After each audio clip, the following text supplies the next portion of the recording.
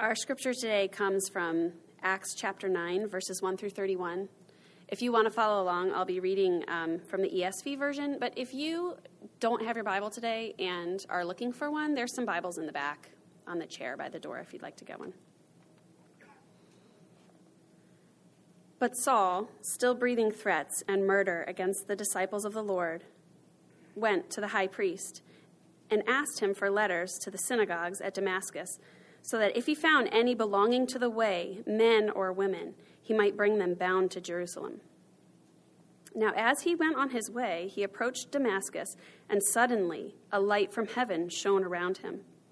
And falling to the ground, he heard a voice saying to him, "Saul, Saul, why are you persecuting me?" And he said, "Who are you, Lord?" And he said, "I am Jesus, whom you are persecuting. But rise and enter the city, and you will be told what you are to do." The men who were traveling with him stood speechless, hearing the voice, but seeing no one. Saul rose from the ground, and although his eyes were opened, he saw nothing. So they led him by the hand and brought him into Damascus. And for 3 days he was without sight, and neither ate nor drank. Now there was a disciple at Damascus named Ananias. The Lord said to him in a vision, "Ananias." And he said, "Here I am, Lord." And the Lord said to him, "Rise and go to the street called Straight, and at the house of Judas look for a man of Tarsus named Saul. For behold, he is praying, and he has seen in a vision a man named Ananias come in and lay his hands on him so that he might regain his sight." But Ananias answered, "Lord, I have heard from many about this man, how much evil he has done to your saints at Jerusalem. And here he has authority from the chief priest to bind all who call on your name." But the Lord said to him, "Go, for he is a chosen instrument of mine to carry my name before the Gentiles and kings and the children of Israel. For I will show him how much he must suffer for the sake of my name." So Ananias departed and entered the house. And laying his hands on him, he said, "Brother Saul, the Lord Jesus, who appeared to you on the road by which you came, has sent me so that you may regain your sight and be filled with the Holy Spirit." And immediately something like scales fell from his eyes, and he regained his sight. Then he rose and was baptized. And taking food, he was strengthened. For some days he was with the disciples at Damascus. And immediately he proclaimed Jesus in the synagogues, saying, "He is the Son of God." And all who heard him were amazed and said, "Is this not the man who made havoc in Jerusalem of those who called upon his name? And has he not come here for this purpose, to bring them bound before the chief priests?" But Saul increased all the more in strength and confounded the Jews who lived in Damascus by proving that Jesus was the Christ. When many days had passed, the Jews plotted to kill him. But their plot became known to Saul. They were watching the gates day and night in order to kill him. But his disciples took him by night and let him down through an opening in the wall, lowering him in a basket. And when he came to Jerusalem, he attempted to join the disciples. And they were all afraid of him, for they did not believe that he was a disciple. But Barnabas took him and brought him to the apostles and declared to them how on the road he had seen the Lord, who spoke to him, and how at Damascus he had preached boldly in the name of Jesus. So he went in and out among them at Jerusalem, preaching boldly in the name of the Lord. And he spoke and disputed against the Hellenists. But they were seeking to kill him, and when the brothers learned this, they brought him down to Caesarea and sent him off to Tarsus. So the church throughout all Judea and Galilee and Samaria had peace and was being built up. And walking in the fear of the Lord and in the comfort of the Holy Spirit, it multiplied. This is God's word. Luke tells us now, as we work through the book of Acts, Luke tells us that the church finally had a breather. They had some solace after some intense persecution. They had peace, they were being built up, and they were multiplying because their greatest antagonizer became a Christian. Luke thought it was so important to record the conversion of Saul of Tarsus that we find it 3 times in his book. 3 times in the book of Acts. Paul is going to talk about his conversion 2 more times, much later in Luke's account. I want to ask you a question, and just keep this to yourself. Normally I invite conversation, but I just want you to keep this to yourself, and I want you to start thinking about it. Who are the people most unlikely to become Christians?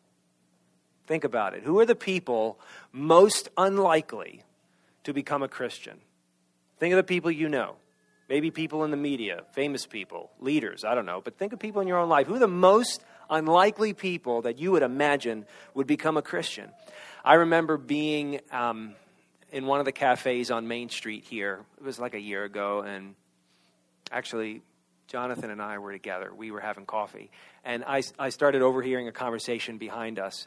And then we eventually introduced ourselves to this man. He was a high school science teacher, not from Westminster, from another school in our county. He was a science teacher and a very confident, outspoken atheist, anti-God, anti-religion. And when he heard that we were Christians, he very quickly said, well, you probably don't want to talk to me. But I remember thinking how intelligent he was and how confident in his demeanor he was. And I thought to myself when I left the cafe, would a guy like that ever become a Christian? But God does the most unexpected things through the most unlikely people. And as we talk about the conversion of Saul, I want to talk to you about the calling of God, the mission of God, and the irony of God. The fact that God calls people and gives people a mission and does this in truly ironic ways. So we see here that the Lord Jesus Christ radically transformed a radical at the conversion of Saul. Saul appears to have been a dispersed Jew. He was a Jew, but he was Jewish by birth and by faith, but he didn't grow up in Palestine. He's from Tarsus, which was a major city in the Roman province called Cilicia. So that's modern day Eastern Turkey, near the Mediterranean Sea. Something else that was very impressive about Saul is he was actually a Roman citizen. Not easy to come by in that day and age and in that part of the world. And somehow Saul ended up in Jerusalem, living there, and became a pupil of the esteemed scribe, teacher of the law, Gamaliel. We've heard of him before, earlier in the book of Acts. And like his master Gamaliel, Saul became, he would later call himself, a Pharisee of Pharisees. He was scrupulous in observing the Torah, the law of the Old Testament. He took pride in his ability to outwardly and ceremonially keep the law by his lifestyle. He was highly educated. He was cosmopolitan. So he was a formidable opponent to the young church. And he was not only highly educated and cosmopolitan and well respected, he was zealous. He was passionately against Christianity. His dates probably mirror Jesus' dates. Some scholars suggest Saul of Tarsus may have even seen and heard Jesus teach in Jerusalem. We don't really know, but he was probably around the same age, and he was zealous to weed out and root out these people who kept talking about Jesus of Nazareth. He thought it was a terrible roadblock to the true religion of the Old Testament. And in his zeal, he persecuted early Christians. Acts chapter 8 says that he went from house to house, dragging off men and women and committing them to prison by the authority of the high priests in the temple. Now, in recent history, we have heard of Nazis persecuting Jewish people in Europe. Here is a Jewish man persecuting his countrymen, persecuting other Jews because they were Christians, because they followed Jesus. And so he was headed to Damascus to round up any Christians who had fled from Jerusalem in the mass persecution that he had instigated after the death of Stephen. So he's heading to Damascus to try and round up any Christian refugees who fled there from Jerusalem. But on the highway to Damascus, Saul came face to face with the risen Jesus Christ and was converted, utterly and completely converted. Now, the word conversion is interesting because it sounds very formal and very conceptual. Conversion. We convert all sorts of things in our lives, whether it's science or what we do. But conversion doesn't quite capture what happens when the Lord Jesus changes you and you become a Christian. The woman, Rosaria Butterfield, she said conversion doesn't quite cut it when you describe what it means to become a Christian. Rosaria Butterfield, in her own words, was a radical liberal activist, a lesbian, and a tenured college professor. Highly esteemed, very intelligent, very young, and very radical. But this is what she said about her conversion to Christianity. This word, conversion, is simply too tame and too refined to capture the train wreck that I experienced in coming face to face with the living God. I know of only one word to describe this time-released encounter: impact. Impact is, I believe, the space between the multiple car crash and the body count. So the Apostle Saul, on the highway to Damascus, had a car wreck, had a chariot wreck, if you will, with the glorified, risen Jesus Christ on his way to Damascus. And he was never the same. And the way John Stott puts it, the Lord Jesus arrested Paul before he had a chance to arrest anybody else.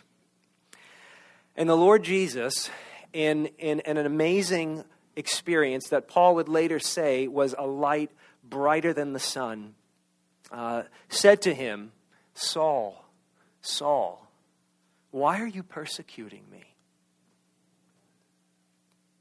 The double iteration of Saul's name is really important. Saul wasn't hard of hearing. Was it Saul, Saul, Saul, Saul, Saul, wake up? No. When God stopped Abraham from sacrificing his son Isaac, he said, "Abraham, Abraham." When Moses saw a burning bush, the Lord said to Moses, "Moses, Moses." When Martha and Mary were preparing a dinner party for Jesus and Martha was freaking out, Jesus said to her, "Martha, Martha." That language, the naming somebody twice, calling them twice, it denoted to the ancients intense emotion and affection. It is intimate love when God says to a person, "Saul, Saul, why are you persecuting me?" So Jesus right there, Jesus the great question maker, he approaches Saul and blinds him to his feet and asks him a question. Why are you persecuting me? So Jesus stands in solidarity with all of his people. He says, you might as well be persecuting me. Why are you doing this? So Saul finally submits to this Jesus who he has been persecuting. But this wasn't just a sudden instance. This is something this is the end of a progression for Saul. He had, remember that Saul was standing there when Stephen died. Saul listened to Stephen preach in wisdom to the Sanhedrin and argue the case for Christianity from the Old Testament. Saul was standing there when Stephen submitted to his own execution. Saul was standing there when he heard Stephen ask God to forgive his persecutors. Saul would have remembered all of that. And although it's not in this account, later on in Acts chapter 26, when Paul is standing before King Agrippa, Paul brings this story up again. And Paul adds a little detail to what the Lord Jesus said to him. Saul, Saul, why are you persecuting me? It is hard for you to kick against the goads, against the pricks. Right? The idea is it's not comfortable. It's not comfortable for you to resist my pricking, my goading you. Right? The hound of heaven, the Holy Spirit, was after Saul. In Stephen's preaching, in Stephen's execution, in Stephen's request that God would forgive Saul and his friends for approving of Stephen's execution, the Lord Jesus was pricking Saul, pricking Saul, pricking Saul. And I don't think Saul was able to get any of that out of his mind, and more rageful and more zealous trying to fight the pricking of the Holy Spirit, he continued to round Christians up and put them into prison. But Jesus finally put a stop to it. Saul, Saul, why are you persecuting me?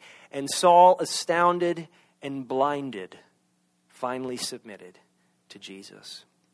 And his induction into the Christian community was tense, to put it mildly, right? Because soon thereafter, after he was helped and led into Damascus, and he waited around in silence, blind, praying and fasting for a couple of days. Then, he was rejuvenated by the help of Ananias.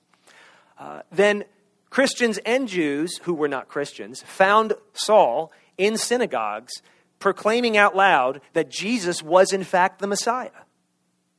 This is absolutely remarkable. I want you to imagine Heinrich Himmler, a man responsible under Hitler for the execution of millions of people. Imagine Heinrich Himmler defecting to the Allies in the early 1940s, renouncing his racism and becoming an activist for Jews and minorities in Europe. I want you to imagine that. You remember the wonder, when you were a kid, you remember the wonder of watching Darth Vader's heart soften towards his son Luke while Luke was being tortured. The amazement of seeing that evil, dark villain come around and change sides. A little bit more lightly, so this is Maryland, imagine a Steelers fan defecting to the Ravens. I often pray for Red Sox fans that they would become Yankees fans, but all things are possible with God, I think. So this was absolutely radical and amazing. This is game-changing, okay? This is a game changer. This is astonishing for Jews and Christians to watch this Saul of Tarsus all of a sudden saying that Jesus is the Messiah. The Christians couldn't trust him, right? And his allies, his former allies against Christians, were absolutely outraged by him. They wanted to kill him in Damascus and in Jerusalem because he ended up there. Now, his induction into the Christian community was tense, but it was successful. It was successful because Christians turned out to be peacemakers. You have these two men. You have Ananias and you have Barnabas. Luke talks about them. And Ananias was hesitant himself, wasn't he? But in verse 17, Ananias, and this is beautiful. You imagine Paul for 3 days in silence and in fear and in humility praying. And he can't see anything, and he's scared, and he's completely undone, this proud, intelligent man. And he feels a hand upon him, and the voice of Ananias saying, "Brother Saul, Brother Saul, the Lord's brought me to you. Jesus has sent me to you so that you would receive your sight and be filled with the Holy Spirit." And then Barnabas, right? Remember Barnabas from Acts chapter 4, called the son of encouragement. Apparently, he's not only called the son of encouragement because he was so generous, but because he's a peacemaker. He serves as a mediator between Saul and the Christian community, and he brings them together. so that they're able to trust one another. And the trust was so complete and the trust was so effective that when the Christian community found out that there were Jews in Jerusalem who were trying to kill Saul because of his defection, they sent him up to Caesarea and they put him on a boat back to Tarsus, get him out of the city, get him away from Palestine for a while, sent him off into hiding. They trusted him so much. A complete reconciliation. How ironic that Saul, who left Jerusalem with permission to arrest Christian fugitives, now left Jerusalem as a Christian fugitive himself. You know, Christianity has been called a closed-minded religion, afraid of change and afraid of outsiders. And maybe some Christians are that way. And some local churches, unfortunately, have been that way. But that is not Christianity. Here in the very beginning, you see the church receive into its number its greatest enemy, its fiercest oppressor. And they received him and they accepted him and they protected him as brother Saul. So I just want us to pause in wonder and remember that God's grace knows no bias. That the grace of God knows no limit. There is no dark corner of society, of humanity, of culture that is too dark for Jesus to reach into and say, you are mine. You are mine now. And you're going to work for me and you're going to live for me and I'm going to utterly change you. There's no one that's too far off.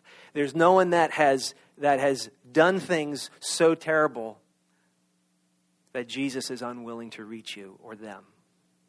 Just want to pause in wonder of that. And ever since then, for the last 2,000 years, Jesus has done this again and again to men and to women, to little people like you and me, and to world leaders and influencers and game changers like Saul of Tarsus. He did it to John Newton, that old slave trader from England, who was radically changed by Jesus Christ and would later write a hymn that we sang in which he said, I was blind, but now I see. He did it to Chuck Colson, that intelligent man who was imprisoned after the Watergate scandal. But he left prison a changed individual and a mighty servant for Jesus Christ for the rest of his life. He did it to C.S. Lewis, who someone would later, who knew Lewis, would say that he was the most thoroughly converted man he had ever met. And he did it to me, who at a time in my life, in my pride and arrogance, thought pastoring and preaching the gospel was the lamest, weakest, stupidest thing a man could do. Now, when God calls you, he gives you a mission. He doesn't just say, you are mine now. He says, I've got something for you to do. The God who calls us also commissions us. Now, the mission of God empowers you to do things you never thought you would do. When Ananias said, Lord Jesus, are you sure about this Saul guy? You know who he is, right? You've read the paper, right? You've seen on social media what he's been up to and all his nasty, murderous Facebook comments about Christians, right? You've seen all this. You're up to date, right? Jesus said, yeah, I know all that, but let me tell you something. He is a chosen instrument of mine to carry my name before the Gentiles and kings and the children of Israel. For I will show him how much he must suffer for the sake of my name. So Saul will be sent literally to the ends of the earth. Okay, for them. The ends of the earth. Remember, the Lord Jesus said in Acts chapter 1, you will be my witnesses in Jerusalem and in all Judea and Samaria and to the ends of the earth. And ironically, we see that the ends of the earth are going to be reached by none other than the murderous Saul of Tarsus. And so Jesus, Jesus, you can almost see from a spiritual perspective Satan falling into his own trap here. Satan raises up Saul of Tarsus to persecute the early church, and Jesus just kind of pushes Satan into his own trap. No, Saul's mine. He's always been mine. And now he knows it. Not only was Jesus going to send Saul, Saul is going to be sent, but Saul, in the sending, is going to be greatly inconvenienced through his own suffering. Now, you may be saying, wait a minute. Is this evidence of the fact that I really think God is a God of just vengeance? God just punishes people? Is that what Jesus is doing? He's punishing Saul for all of Saul's horrible crimes against Christians, right? I'm going to get you back. Look at all you've been doing. Now you're mine, and you're going to suffer for me because you made so many of my people suffer. Not at all. Jesus said in the Sermon on the Mount, blessed are you when others revile you and persecute you and utter all kinds of evil against you falsely on my account. Rejoice and be glad, for great is your reward in heaven. Jesus told his friends, if the world hated me, they're going to hate you. If you're a Christian and people don't have a problem with you, there's something wrong with your Christianity, my friend. To be persecuted, not because you're a jerk or obnoxious, but to be persecuted because you love Jesus. That's a blessing, he said. You're being persecuted because you love me. You're becoming like me. It's proof that you are mine. And the greatest evidence of Paul's conversion, complete conversion, was perhaps not simply that he was saying Jesus is the Messiah and finding fellowship with other Christians, but that he was now suffering and facing death for the name of Jesus. Saul's mission is not the result of God's vindictive vengeance on him. It's not a punishment. It's a blessing. It's a liberation. It's anything but vengeance. It's the opposite of vengeance. Saul's commission is evidence of God's grace. That is God's favor and love upon people who don't deserve it. Paul would say many years later in 1 Corinthians 15, I am the least of the apostles, unworthy to be called an apostle because I persecuted the church of God. But by the grace of God, I am what I am. And his grace toward me was not in vain. We should all ask ourselves, if I am called by God, what is my commission? What is he calling me to? Now, we're not going to have as outrageous of an experience or as global of a commission as Saul of Tarsus had. This is very unique, but there's something very common about what Jesus does to Saul. He gives him something to do. He calls him, and then he gives him something to do. And you may not know, if you're a Christian, you may yet not know how God has commissioned you in the world and in your life. Sometimes it may be as simple as doing what Stephen did. He prayed for his enemies. Maybe something as simple as what Ananias did. He blessed somebody who had really come to arrest him. Or what Barnabas did, who put aside his bias and welcomed in an outsider. Maybe God is commissioning you to do something as simple as that. I asked you earlier to think of a person or to think of people that you think are the least likely to become Christians. You got some people in your minds? Now maybe you're thinking of yourself. Maybe you think you are the least likely person to ever align yourself with Jesus Christ. Maybe you are the least likely person that the God of the Bible would care about. Well, I want to ask all of you, have we given up on grace? Have we given up on the grace of God? That we're unwilling to trust that he can do anything? That he can reach anyone? Have you stopped praying for that person that you've been praying for years and have seen no results in their lives?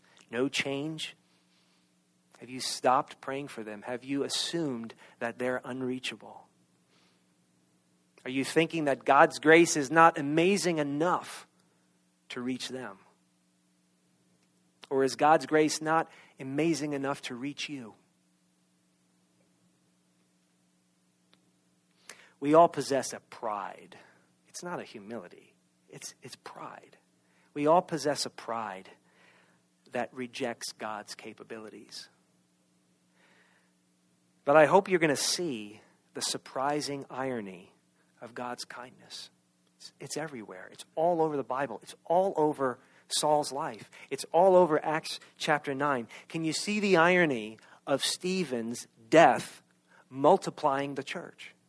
Can you see the irony of Ananias blessing the very man who had come to his town to arrest him? Can you see the irony of Saul willingly suffering for this Jesus whom he had been persecuting? You know, speaking of Jesus, Jesus is full of irony. There is so much irony in Jesus of Nazareth, in the Son of God becoming a human being, God clothing himself in humanity, the King of the universe lying as an infant in a stall with animals, the Creator in this world without a home, without a family of his own,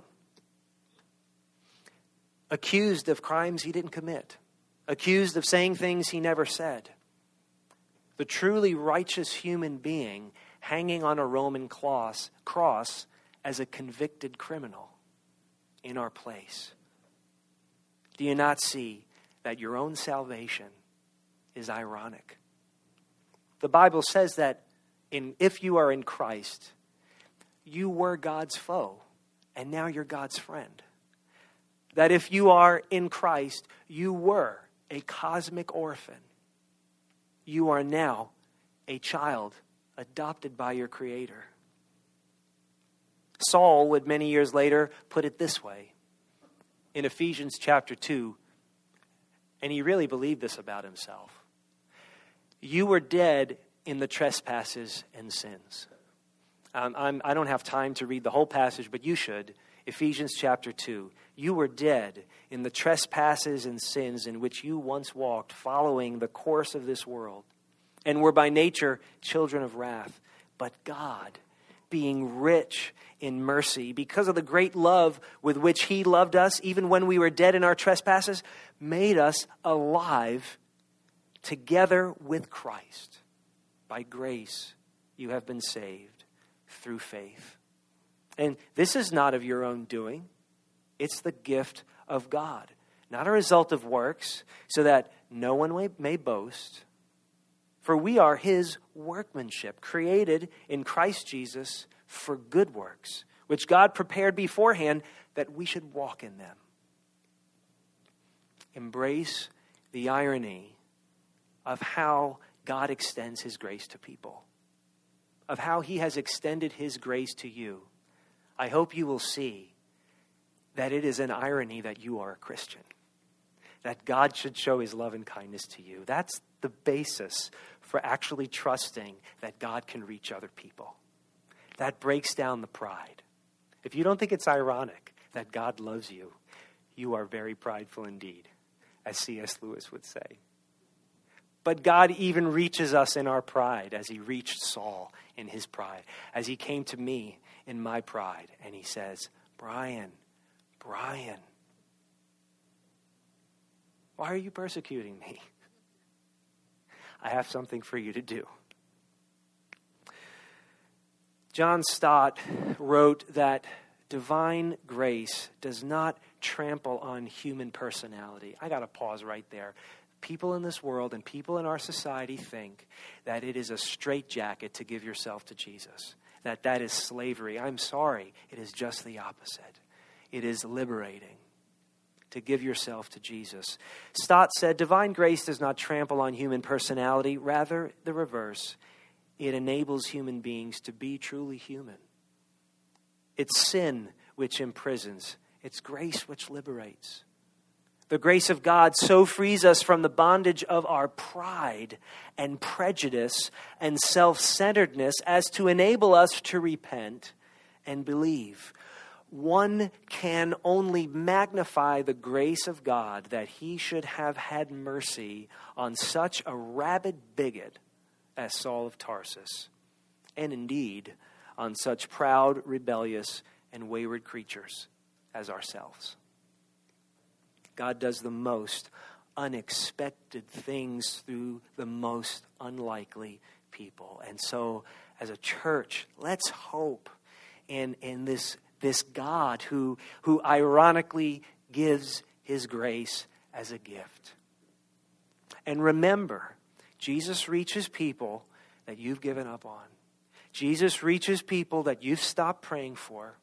Jesus reaches people that you refuse to forgive. Jesus reaches people that you're afraid of. The plan of the Holy Spirit is no respecter of traditional plot lines. Let's pray. Lord Jesus, I ask you that if you have not yet met someone in this room while they are walking through their life, I ask now by your grace that you would meet them and that they would see that you intend good for them, that you intend your love and forgiveness and grace for them. Father, I praise you for the testimony of Saul of Tarsus. I praise you that you reached down and pulled him out of the pit and put a new song in his mouth, a song of praise to our God. And I thank you that through that man, through the irony of his conversion and his mission, that you have brought the gospel to each one of us as we have read his letters and come alive to your truth. Thank you. We look forward to seeing what you're going to do through Saul of Tarsus in the rest of Luke's history. Father, please fill us with a hope in your amazing, ironic love that reaches unexpected people in unexpected ways, including us. In Jesus' name, amen.